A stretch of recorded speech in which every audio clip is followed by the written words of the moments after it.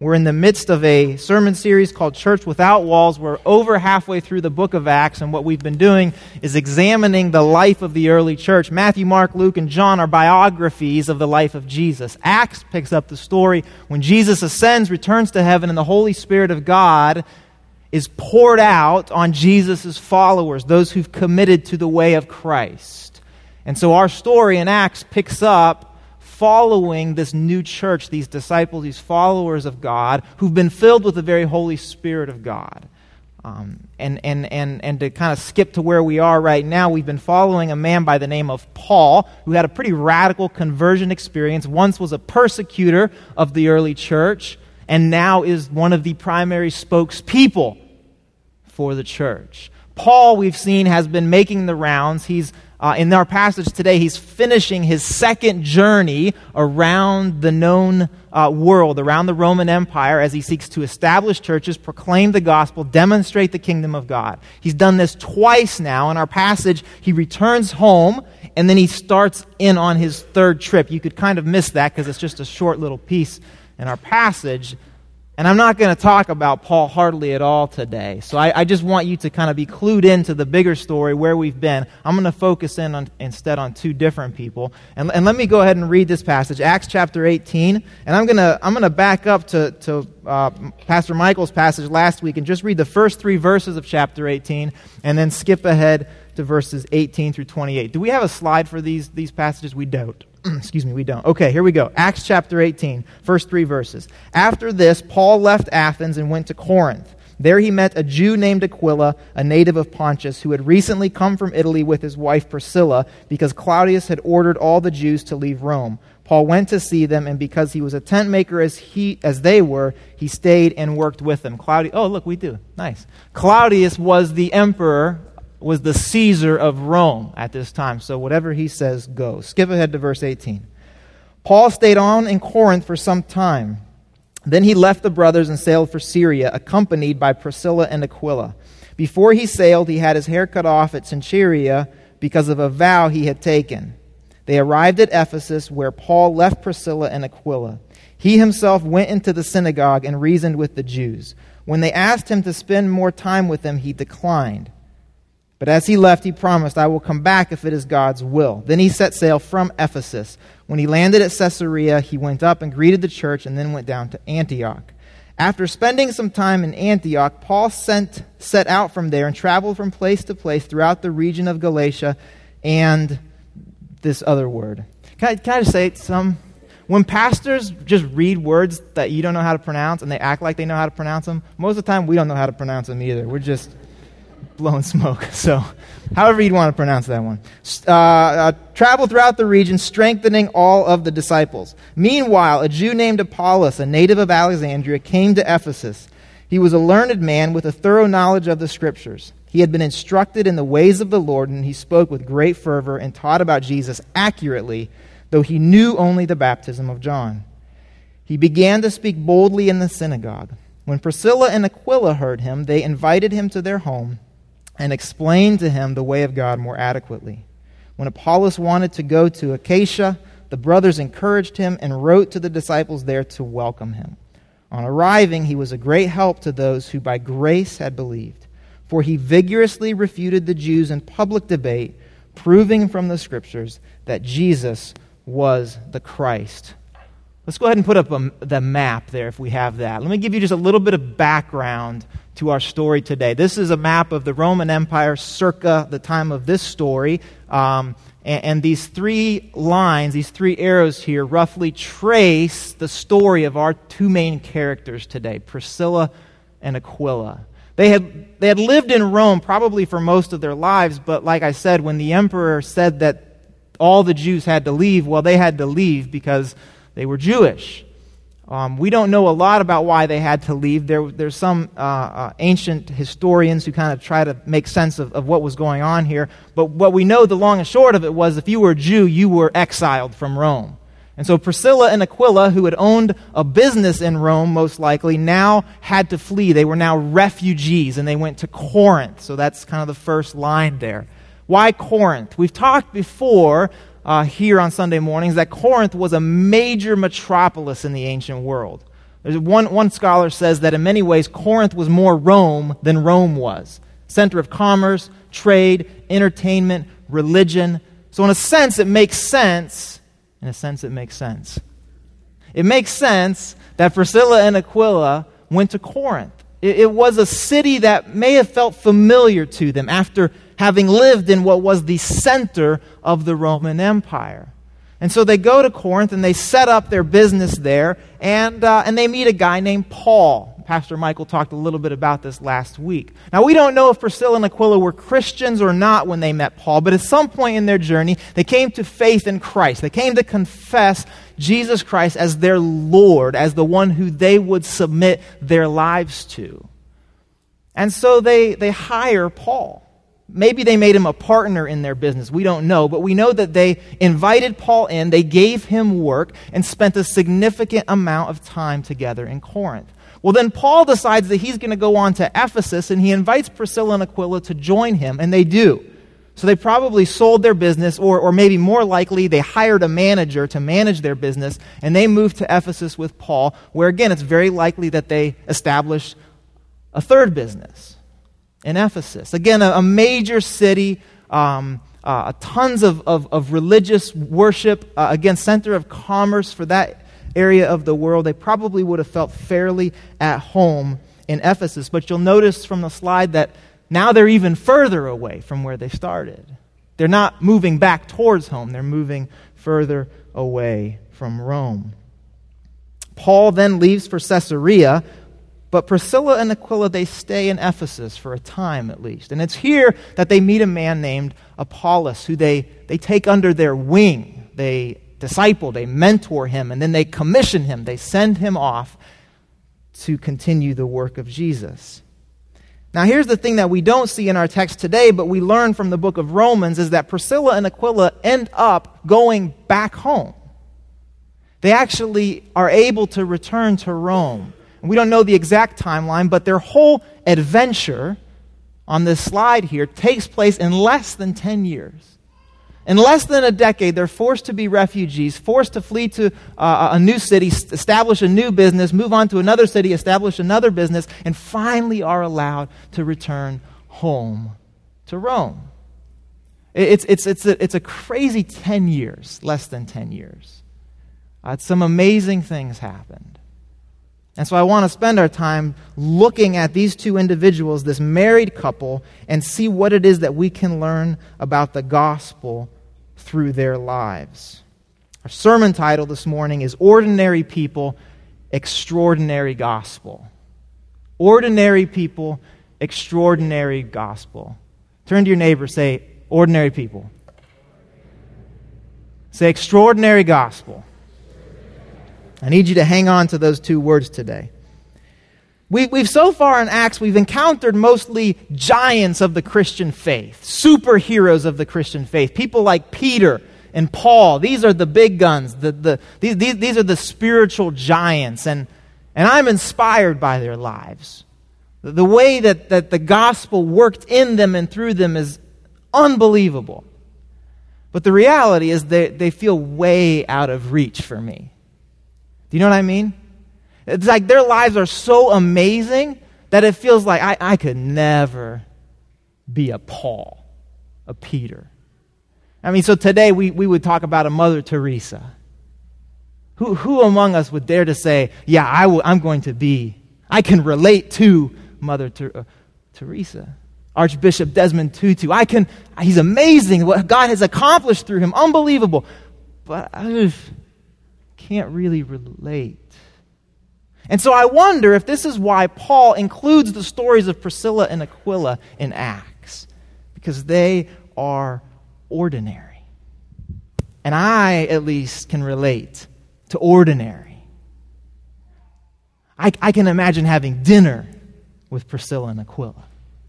I can imagine going to their shop and purchasing something. Having a conversation with them on the corner. Paul, man, I'd just be freaked out by that dude. But Priscilla and Aquila, ordinary. I'm ordinary. I can relate to ordinary. So I wonder if this isn't why Luke includes their story. See, there's a couple dangers when we only look to the spiritual giants of the Christian faith. There's a couple of dangers. First, we can underestimate what God has done in our own lives. Because we look at a Paul, we look at a Peter, we look at a Mother Teresa, and we see what God has done through them, and we're amazed by it, and so we miss what God has done in us. Because, well, many of our lives are just not that spectacular, let's be honest. And so if we focus only on the giants of the faith, you and I can overlook the fact that God is at work in your life, in my life right now. The second thing is when we get so enamored with the giants of the faith, we can miss the gospel opportunities all around us. I grew up in the church, and so I have plenty of memories of people giving testimonies. Anybody grew up in churches where you gave testimonies, or people gave testimonies? So like somebody who came to Christ would then come and they would usually stand up on the stage and they would tell their story. Did you have this experience? Did you ever have this? And I don't know what it was like for you, but it seemed like in order to be allowed on the stage to tell your story, you had to have a crazy story. You probably needed to be a drug dealer. That would help, right? If you spent some prison time, that was a good thing. Probably not killed somebody, but close to it. The more upended your life had been, the better chance there was going to be that you were going to get to stand up here and tell this sordid tale, and then at the end say, Jesus. Now, I'm being sarcastic because the reality is those stories are amazing and frankly were very formational in my life, and they still are. Maggie and I still have these conversations where we look at people who are in our lives and we go, is there no clear testament to the fact that God is active today? Right? But the reality is, when we get so enamored with those glamorous stories, we miss the gospel opportunities around us. We see these massive, crazy things that have happened in other people's lives, and we miss the fact that we have a neighbor right next door or a roommate down the hall. We miss these beautiful, maybe smaller, maybe more hidden gospel opportunities in our lives. And so this is where Priscilla and Aquila become incredibly helpful for me, is because here are two ordinary people who had amazing and extraordinary opportunities to live out and demonstrate their faith in Jesus. Can we put 1 Corinthians chapter 1 up on the screen? Do we have that? 1 Corinthians chapter 1, chapter 1, verse 26. There we go. This is why it's so important that we realize that the gospel is for ordinary people. This is how Paul puts it when he's writing back to the church where he first met Priscilla and Aquila. Brothers, in other words, church, think of what you were when you were called. Not many of you were wise by human standards. Not many of you were influential. Not many were of noble birth. But God chose the foolish things of the world to shame the wise. God chose the weak things of the world to shame the strong. He chose the lowly things of this world and the despised things. Clearly, Paul's not trying to butter anybody up. But Paul's getting at the essence of the gospel. God chose you exactly how you are, exactly how you were. The lowly, the foolish, the weak. Priscilla and Aquila aren't just a nice add-on by Luke. They are a flesh and blood, tangible reminder that the gospel of Jesus is God's action of reaching out to ordinary people so that the extraordinary love and power of God can be made known. When we get this backwards, when we focus only on the big, the glamorous, the amazing, we're missing the essence and the heart of the gospel that you and I matter to God exactly how we are right now. I'm going to confess to you and tell you that pastors are sometimes the worst people at about this thing. Like you talk to pastors or you go to a pastor's conference and it's like, if there are any famous pastors or Christian leaders in the building, like all the other pastors are just like huddled around them. They just want to talk to the famous Christian people. You ask a pastor, who's the most influential Christian in your life? And it's often like some big name pastor who's got a TV show or a radio thing or mega churches or multi-thing. You get my drift. I'm going to embarrass Pastor Michael here. Because he's not like this. Pastor Michael the other day posted on his Facebook a note. And it was a note about 25 people who had impacted his life.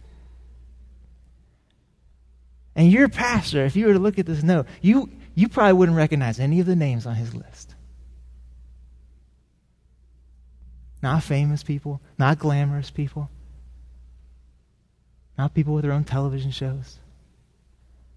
Ordinary people, but who Michael encountered the extraordinary gospel of Jesus through.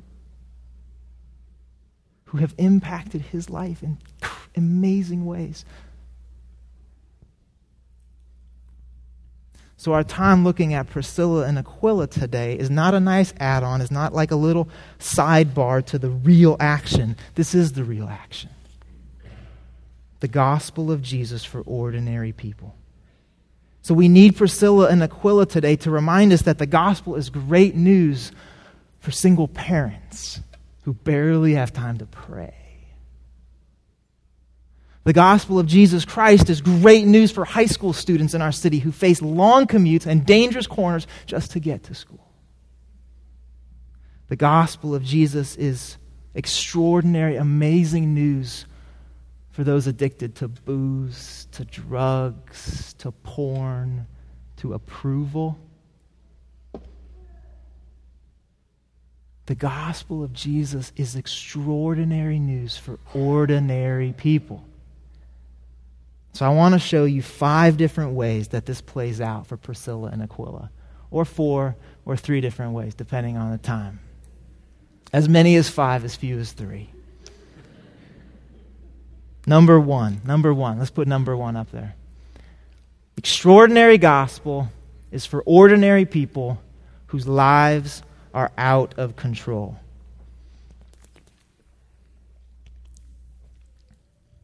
Priscilla and Aquila have been forced to leave home.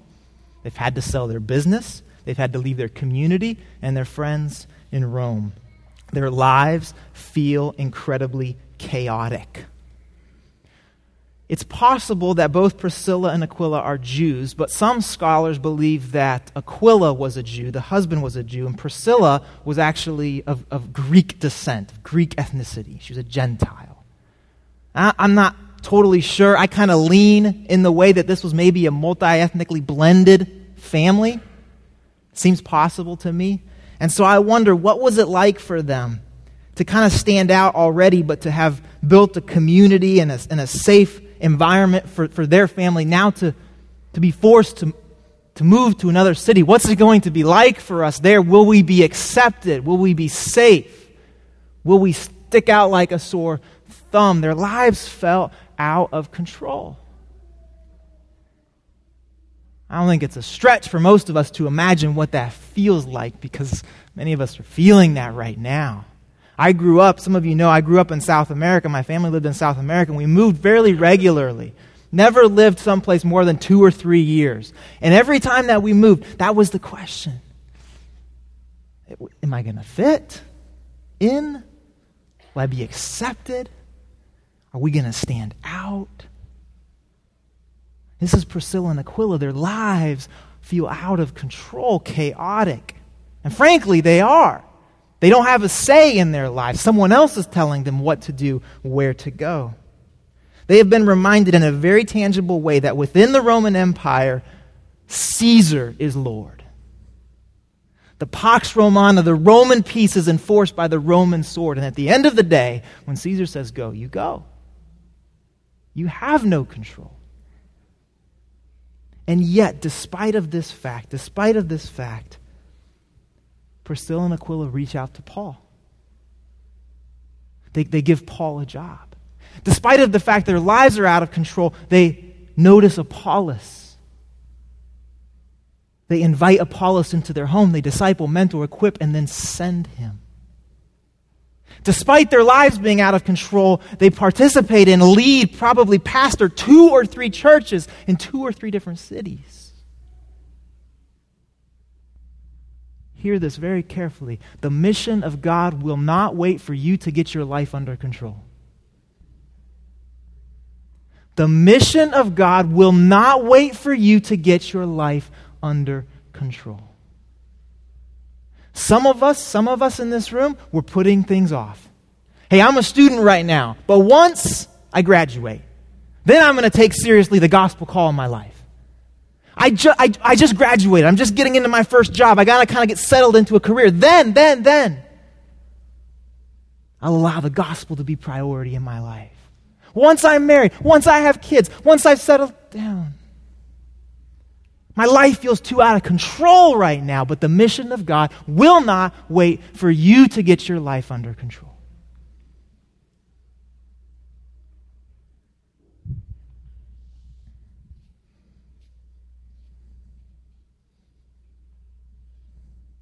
The gospel of Jesus is made known not in spite of our circumstances, but through our circumstances. See, it wasn't that Priscilla and Aquila did amazing things for God, saw the gospel do amazing things in them, despite their circumstances.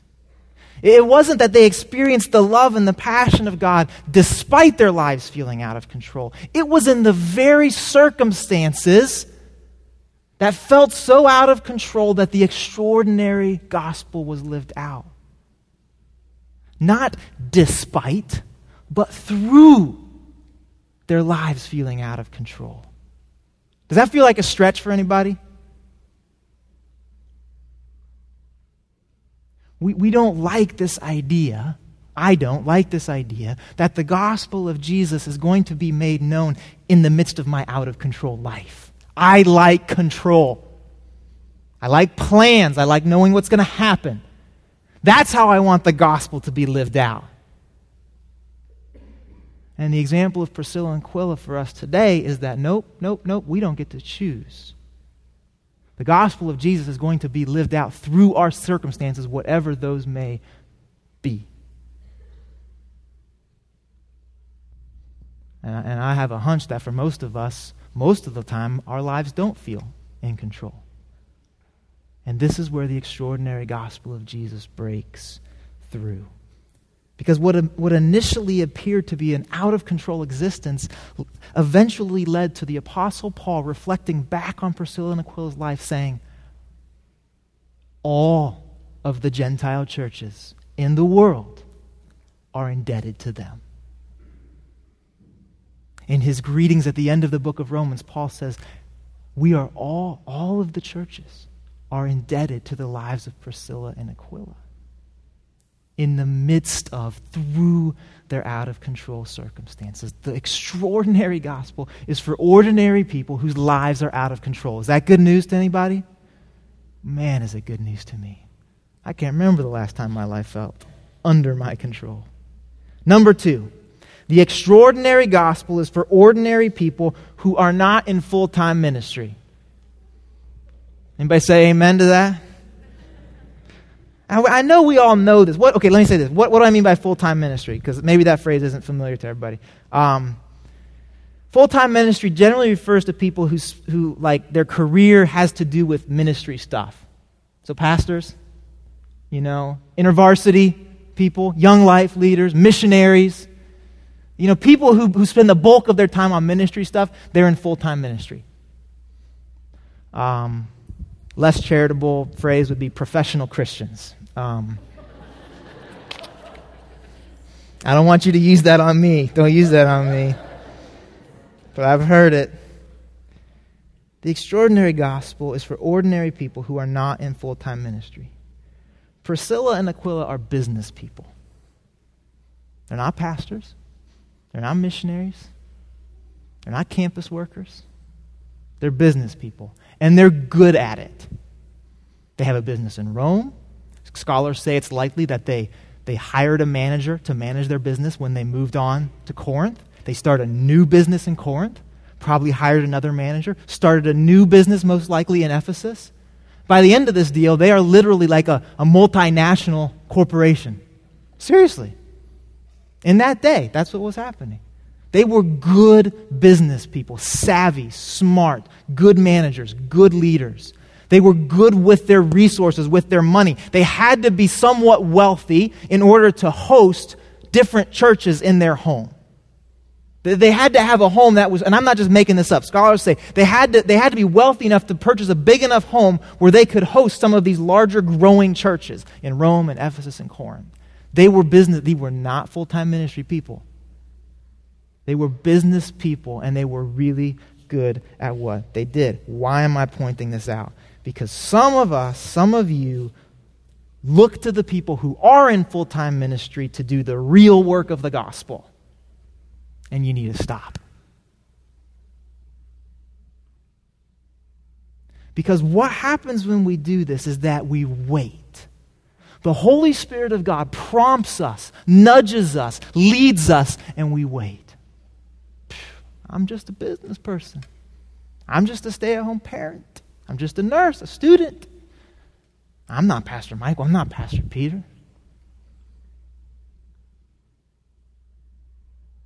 There's a young man who came up to me from our church a couple months ago, and he said, "You remember when you talked about human trafficking?" I said, "Yep." He said, "I cannot let go of that." He said, the Spirit is doing something in my life, and I've tried to forget that. I've tried to set it aside, but I can't. And so we talked, we prayed. I said, "Can you check into some things?" He did, came back, we talked, we prayed. He went and did some more homework. He came back. Pastor Michael and I sat down with him. We talked, we prayed. Our church now is taking baby steps, saying, how could God use us to confront this reality of human trafficking in our city? Do you know why we're taking these baby steps? Because this young man, who, by the way, is an accountant, said, the Spirit is doing something in me, and I need to be obedient to that. He wasn't going to sit around and wait for someone in full-time ministry to take the lead. Second thing that can happen if we're just looking to the full-time ministry folks to do the real work of the gospel is that we downplay the work of God that's already happening in us and through us, in our jobs, in our neighborhoods, in our schools. I'll never forget this meeting I had with a woman at the last church where I served at a number of years ago. She was a stay-at-home mom, and we were meeting, and she said, I just asked what was going on in her life. She said, well, I've started a Bible study in my neighborhood for other women in the neighborhood. Oh, great. So how many folks are coming? About 20. Oh, cool. So these are like women from other churches? No. They don't know Jesus. Oh. Some of them are coming to know Jesus. Oh. It's gotten so big I have to hand it off to somebody else. I'm going to start a new one, so it'll be like 40, 50 women. She goes, but it's not an official church small group. I'm like, and? She's like, well, it's not like real ministry. I'm just doing it, out of my backyard. When we only look to those in full-time ministry for the real work of the gospel, we miss the fact that God is at work, active, doing amazing things, providing amazing opportunities in our lives right here, right now. And Priscilla and Aquila, they're our antidote to this. Because they're business people, and yet they constantly said yes to the Spirit's leading in their lives. And at the end of their journey, they looked back and said, we would have never imagined that this is what God would have done through two ordinary business people. Not only is this gospel for everyone, this gospel that you and I believe and confess is an invitation for everyone to participate in the work of God. Be encouraged, Christian. God has mission for you. Whatever you do, whoever you are. Number three. Yep, number 3. The extraordinary gospel is for ordinary people whose lives are being transformed. I think there are some who might say that Priscilla and Aquila simply got caught up in a movement. They met this charismatic leader, Paul, and they just couldn't help themselves. They got caught up in something that was exciting, that they felt passionate about. But I think if you go in that direction, you downplay the fact that their very lives had been transformed by the gospel that they confessed. How do I know this? Well, we see them living out their spiritual gifts. Remember, they're business people. They're good at the business thing, but we also see them exhibiting great spiritual discernment. Here comes Apollos. We'll talk more about him in a second. This charismatic leader, great teacher. Priscilla and Aquila, they're not impressed. Yep, God's doing something, but you know what, Apollos? You're missing some things too. So why don't you come over to our place? Let us fill in some of the details for you. They're great teachers, apparently. Not just business leaders, they're great teachers. They host these churches in their home where people are being equipped and discipled for this new life in Jesus that was a brand new experience for most of these folks. They exhibit great Christian leadership. You might call it servant leadership, where they lead these churches in these 3 different major cities. The Holy Spirit of God is clearly at work transforming their lives. But here's the thing that I think stands out to me the most: their humility. I know enough about you kind of entrepreneurial business type people out there to know that humility is not your number one thing. Right? Just admit it, you know it. That's okay. Here are 2 entrepreneurs who start businesses literally around the world, hire people, get different people to manage their businesses, expand their global presence. Incredible humility. Never looking for the limelight, never wanting to step into the spotlight, but instead pushing, hey, Apollos, I think God's calling you. Paul, what can we do to support you, to encourage you? This is the work of God. Their lives are being transformed because I don't think this is a natural instinct for them. They were used to being in charge, in control, at the front of the line. Let me ask you this. How do we think about the gospel? Some of us came up in an environment, if we came up in a church, where the gospel was primarily about salvation, a ticket to somewhere away from somewhere else. I'm being crass, but you know what I'm saying. Others of us come to Christianity with this notion that we're joining a movement. God is doing something in our world that's exciting. I want to be a part of it. I'm in. There's elements of truth to both of these, but both of these are inadequate understandings of the gospel. And Priscilla and Aquila show us very clearly that their ordinary lives were being transformed from the inside out by something extraordinary. Let me show you how this plays out. Colossians, can we put the Colossians verse up there? Colossians chapter 3, verses 1 through 3. Again, this is Paul. So he writes this: "Since then you have been raised with Christ, set your hearts on things above, where Christ is seated at the right hand of God. Set your mind on things above, not on earthly things. For you died, and your life is now hidden with Christ."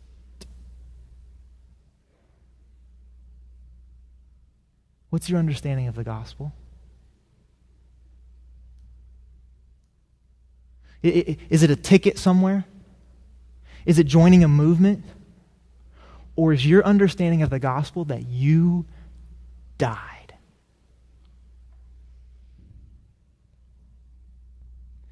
When you said yes to Jesus, your old life died.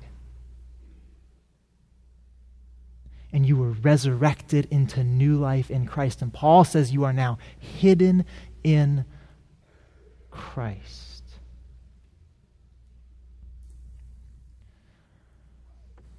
You guys, this is really significant for us. If we water down the gospel to it's just this thing that we believe, or if we kind of accommodate the gospel in a way that it's a movement that we're excited to be a part of, our lives will never change.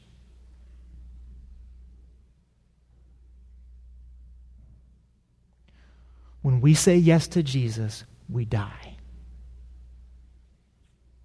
Paul says we have been crucified with Christ, and we don't live anymore as we did before.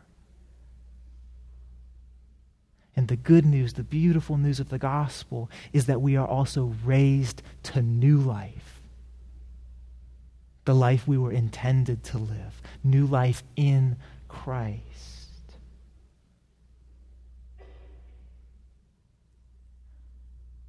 The extraordinary gospel for ordinary people is that transformation comes through this gospel. Some of us are in a position where we're wondering, why don't we look any different than we did last year? Why am I the same person that I was 5 years ago? Why is that same sin still so prevalent in my life?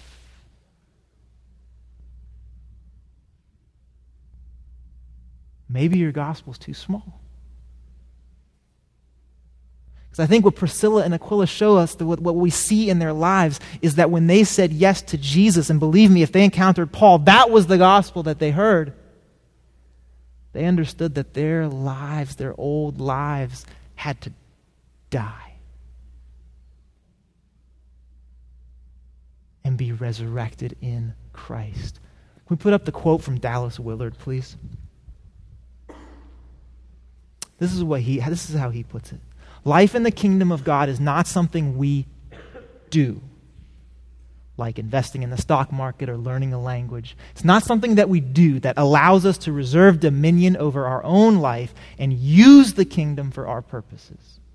We have to surrender the inmost reality of the self to God as expressed in Jesus and his kingdom. We cannot use it while holding our innermost self back from it.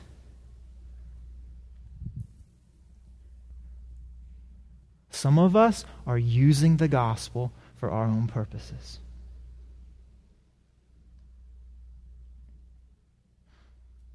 Some of us are using the kingdom of God for where we think it can take us, what we think it can do for us. And what does Dallas say? What does Dallas Willard say?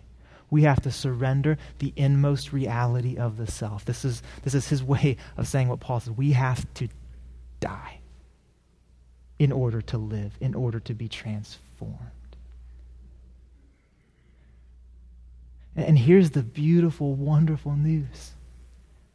That transformation is not just for the spiritual mystics, not just for the ancient saints, the desert fathers, those who hold themselves up in a monastery.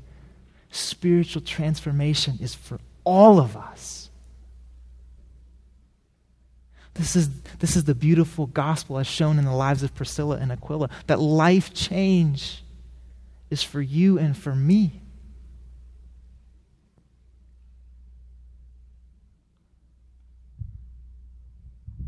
If you're not a Christian, if you're a seeker after God, I hope you understand how good news, how great news this is.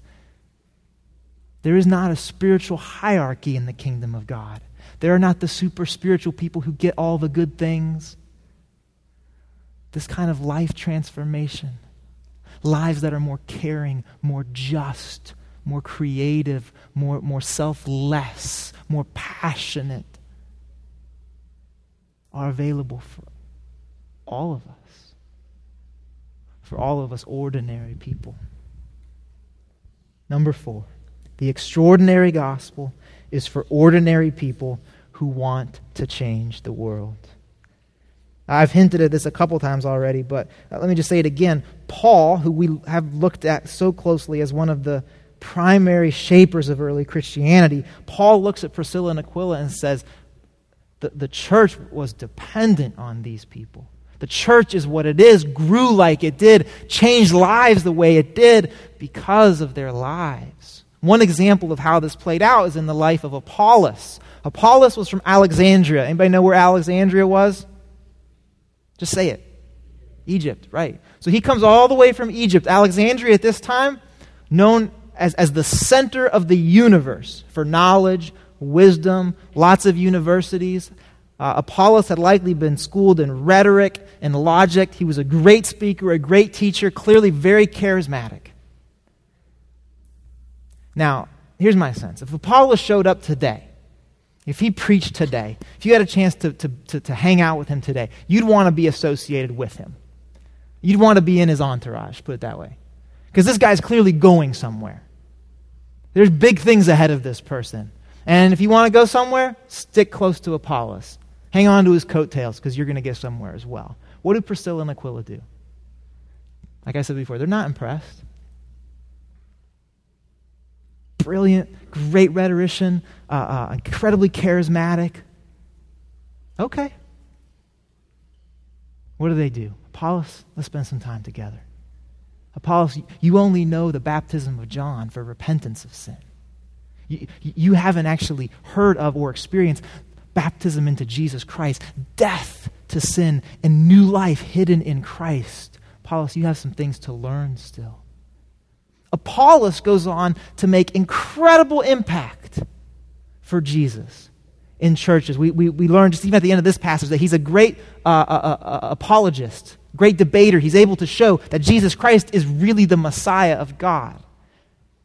I don't think Apollos would have done any of that had it not been for Priscilla and Aquila.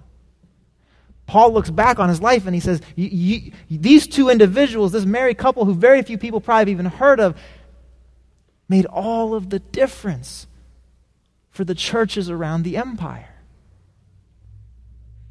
The gospel is for you and me, people who want to make a difference in our world, who want to see our schools and our neighborhoods changed.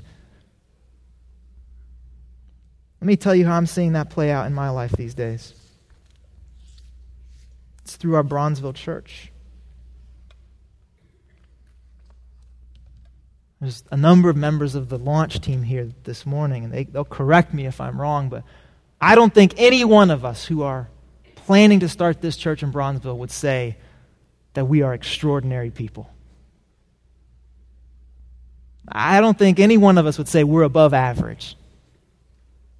The people that God has brought together to help start this church in Bronzeville are, no offense, ordinary. And I'm the chief ordinary person among them. Maybe below ordinary. But to see the dreams that are being dreamt by this group of people, to listen to people's passion and desire to see God do unbelievable, miraculous things in Bronzeville, in Bridgeport, in Hyde Park, throughout the city of Chicago. To listen to how people are planning. Here's how we want to organize ourselves. This is how we're going to worship together to demonstrate to this neighborhood and beyond that Jesus is on the throne, that the tomb is empty. This is how we want to be involved in the lives of children in this neighborhood. This is how we want to partner with people who are doing amazingly good work. This is what we want to be a part of. To hear these kinds of stories bubbling up from incredibly, again, no offense, ordinary people who want to see the neighborhood, the city, the world changed. Well, how do you explain that? It's not idealism. It's way more profound than that. People coming together to start this church plant, people are convinced that the hope of the world is in an empty tomb. Are convinced that lives and neighborhoods and families and schools and cities will be changed because Jesus Christ was victorious over sin, death, and evil. The people coming together to start this church plant believe that we have one thing to offer the city of Chicago, and it's Jesus. Now, how creative can we be about that? How bold can we be about that? How many risks can we take for that cause?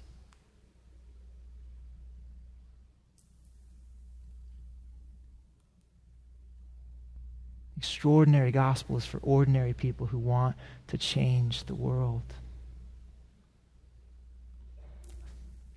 Very last one here. Very last one. Look, we did it. Number 5. Awesome. Jillian, you want to come on up? Number 5. The extraordinary gospel is for ordinary people who worship a new king. Recall back to the beginning of our story.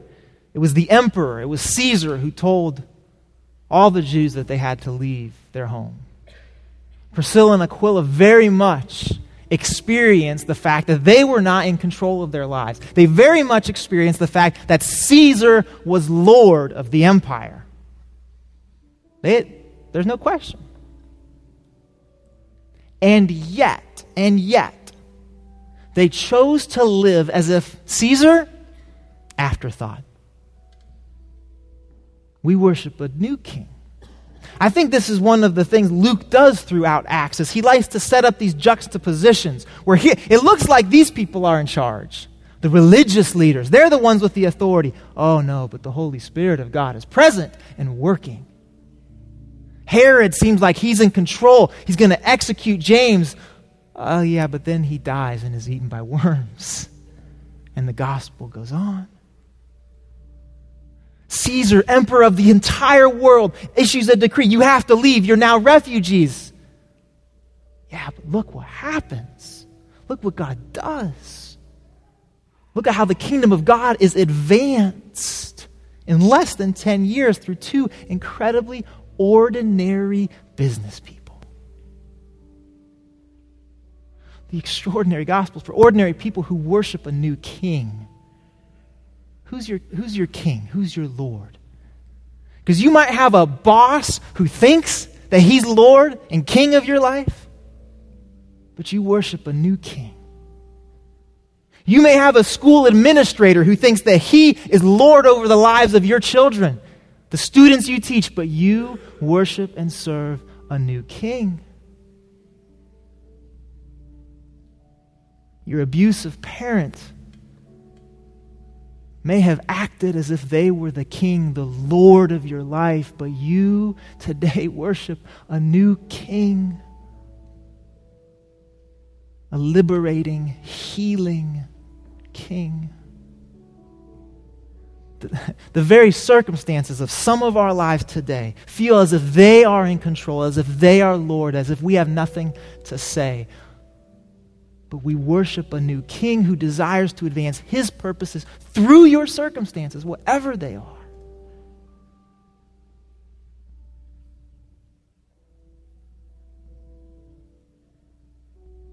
When we think that only the Christian elite, the Pauls and the Peters, get to experience all of the implications of the gospel,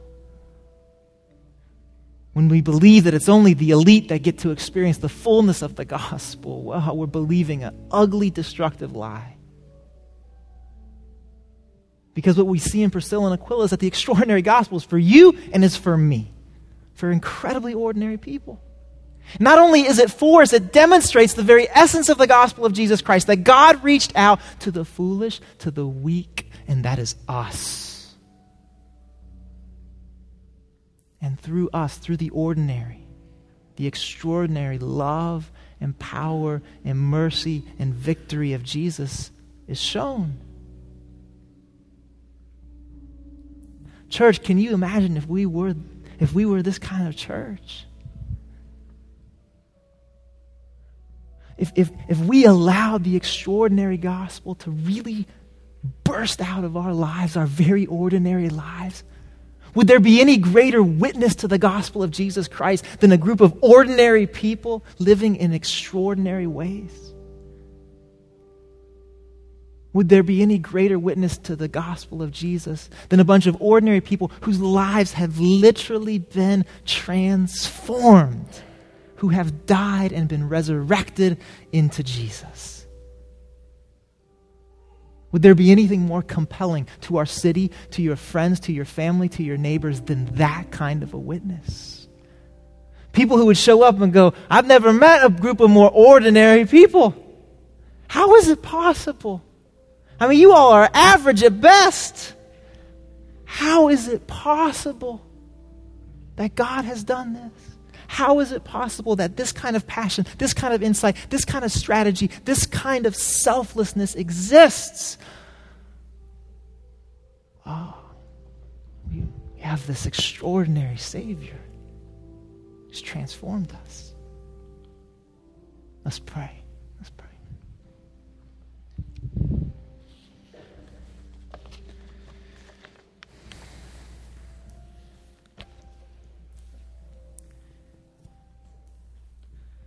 The only reason that I have any courage to stand and to speak is because of this message. The only reason that I can say these words, that I can stand in front of you and challenge you, is because I believe this. I know my ordinariness. I know how average, below average I am. And yet I also know of the extraordinary God who lives in me.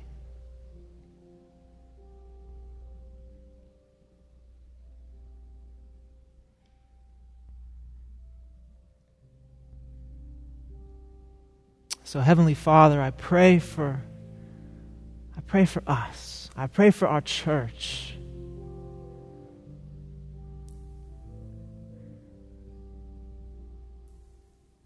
You help us to be a people who can revel in our ordinariness. A people who doesn't have to pretend to be something that we're not.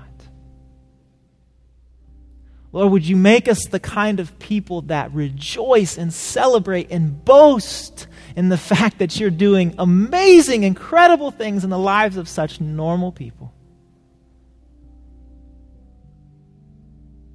God, we thank you for the witness of people like Priscilla and Aquila,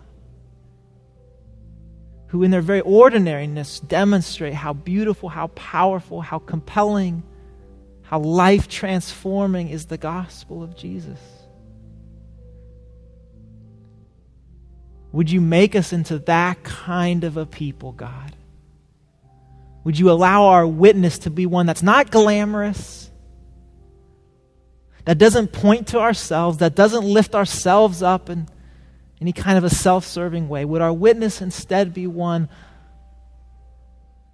of the miraculous presence of God in our lives? God, I want to pray for those today who are struggling with this, who feel so beat up, who feel so just knocked down, that they're having a hard time imagining that your gospel can be so powerful, so beautiful in their lives as to be so compelling to those around them. Oh God, Holy Spirit of God, would you lift them up? Would you remind them that we boast not in ourselves, but in you alone? Would you use whatever is happening in our lives, whatever circumstances, whatever thing that feels so out of control, would you use these things, God?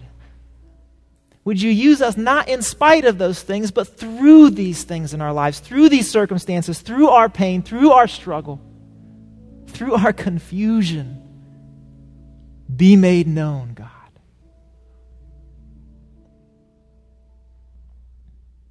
Again, our simple prayer is that you transform our lives. And so we end with that, Lord. Whatever is keeping us from embracing this beautiful, transforming gospel, take it away. Turn us more into people like you. We pray in the name of our Savior, Jesus. Amen.